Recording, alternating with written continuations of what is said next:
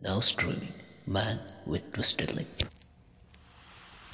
from Adventures of Sherlock Holmes, only on Quadia Started Podcast. Stream. Mrs. St. Clair was convinced that something was amiss with him. She rushed down the steps, for the house was none other than Opium Den, in which you found me tonight, Watson. And running through the front room, she attempted to ascend the stairs, which led to the first floor. At the foot of the stairs, she met this last scoundrel of whom I have spoken, who thrust her back and, aided by a Dane, who acts as assistant there, pushed her out into the street, filled with most maddening doubts and fears. She rushed down the lane. By rare good fortune, met in Francis Street a number of constables with an inspector all the way on their beat. The inspector and two men accompanied her back, and in spite of continued resistance of the proprietor, they made their way to the room in which Mr. St. Clair had been last seen. It seems there was a bit of confusion. Both he and Lascaux stoutly swore that no on their denial, and that the inspector was staggered, that had almost come to believe that Mrs. St. Clair had been deluded when, with a cry, she sprang at a small nail box which lay upon the table and tore the lid from it. Out there fell was a casket of children's bricks. It was a toy which he had promised to bring home. The discovery and the evident confusion which the cripple showed made the inspector realize that the matter was serious. The room were carefully examined, and results all pointed to an abdominal crime.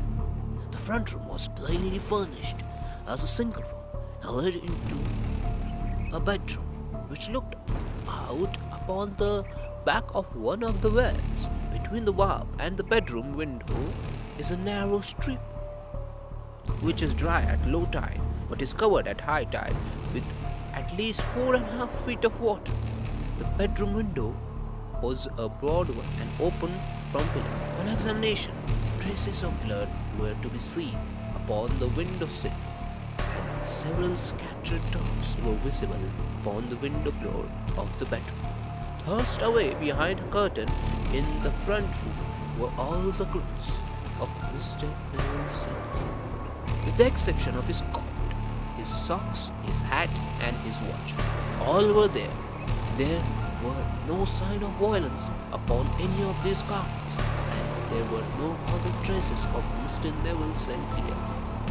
Out of the window he must apparently have gone, for no other exit could be discovered. And the ominous bloodstain upon the sill gave little promise that he could save himself by swimming, for the tide was at its very highest moment of the tragedy. And now, as the villains, who seemed to be immediately implicated in the matter, Lascaux was known to be a man of wildest antecedent. But as by Mrs. St. Clair's story, he was known to have been at the door foot of the stair within a few seconds of her husband's appearance at the window, he could hardly have been more than an accessory to the crime.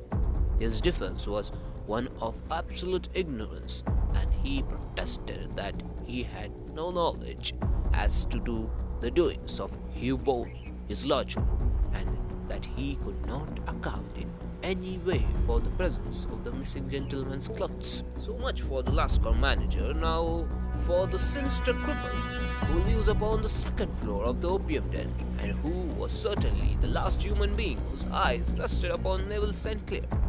His name is Hugh Bourne, and hideous face is one which is familiar to every man who goes much to the city.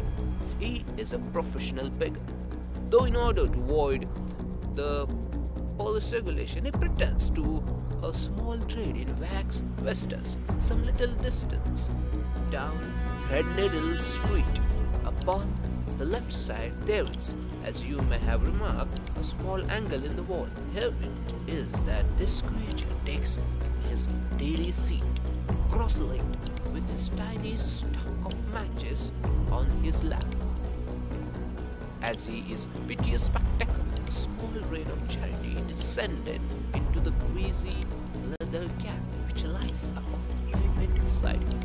I have watched this fellow more than once before. I thought making his professional acquaintance, and I have been surprised at the harvest which he has reaped in the short time.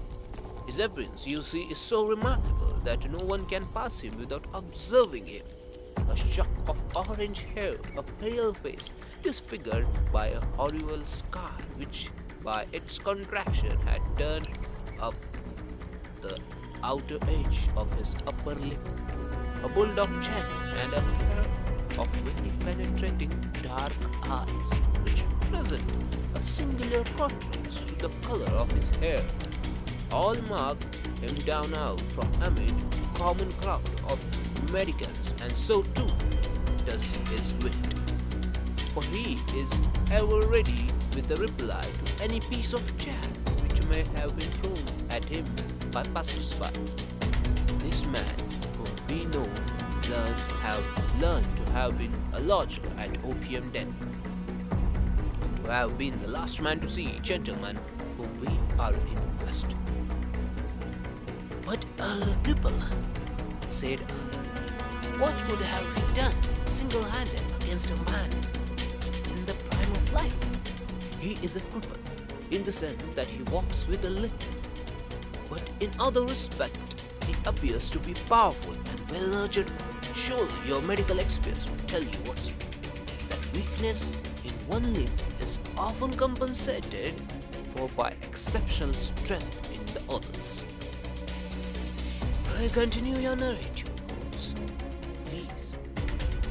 Mrs. Sinclair had fainted at the sight of the blood upon the window, and she was escorted home in a cab by the police. As her presence could be no help to them in their investigations, Inspector Barton, who had charge of the case, made a very careful examination of the premises, but without finding anything which threw any light upon the matter. One mistake had been made in not arresting Boone instantly, as he was allowed some few minutes during which he might have communicated with his friend the Lascar. But this fault was soon remedied, and he was seized and searched without anything being found which could incriminate him. There were, it is true, some bloodstains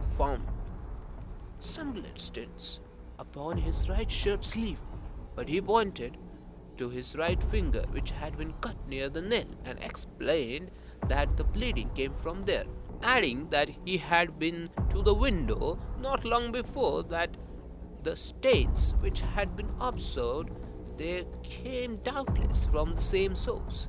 He denied strenuously having ever seen Mr. Neville St. Clair, and swore that the presence of the cloth in his room was as much as mystery to him as to the police. As to Mrs. St. Clair's assertion that she had actually seen her husband at the window, he declared that she must have been either mad or dreaming. He was removed loudly, protesting to the police station, while the inspector remained upon the premises in a hope that the ebbing tide might afford some fresh clue.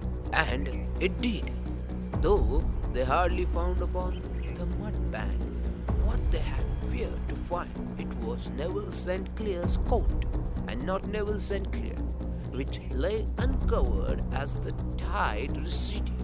And what do you think they have found in the pockets? "I can't imagine," I said. "Holmes, I cannot imagine." "No, I don't think you would guess. Every pocket stuffed with pennies and half pennies, 421 pennies and 270 half pennies. It was no wonder that it had not been swept away by the tide. But a human body is a different matter. There is a fierce eddy between the wharf and the house. It seems likely enough that the waistcoat had remained with the stripped body and had been stuffed away into the river. But I understand that all other clothes were found in the room." "Would the body be dressed in a coat alone?" "No, sir, but the facts might be met speciously enough. Suppose that this man Boone had thrust Neville St. Clair through the window. There is no human eye which could have seen the deed. What would he do then? It would, of course, instantly strike him that he must get rid of the telltale garments. He would seize the coat then and be in the act of throwing it out, when it would occur to him that it would swim and not sink. He has little time, for he has heard the scuffle downstairs when the wife tried to force the way up. Perhaps he has already heard from his last confidant that the police are hurrying up the street. There is not an instant to be lost. He rushes to some secret hole where he has accumulated the fruits of his beggary, and he stuffs all coins upon which he can lay his hands into the pockets to make sure of the coat's sinking. He throws it out and would have done the same with other garments had not he heard the rush of steps below, and only just had time to close the window when the police appeared. It certainly sounds feasible, I said. Well, we will take it as working hypothesis for want of a better. Boone, as I have told you, was arrested and taken to station, but it could not be shown that there had ever been anything against him. He had for years been known as professional beggar, but his life appeared to have been a quite innocent one. There the matter stands at present, and the questions which have to be solved. What Neville St. Clair was doing in the opium den? What happened to him there? Where is he now? And what Sherborne had to do with his disciples are all as far from a solution as were. I confess that I cannot recall any case within my experience which looked at the first glance of simple and yet which presented such difficulties.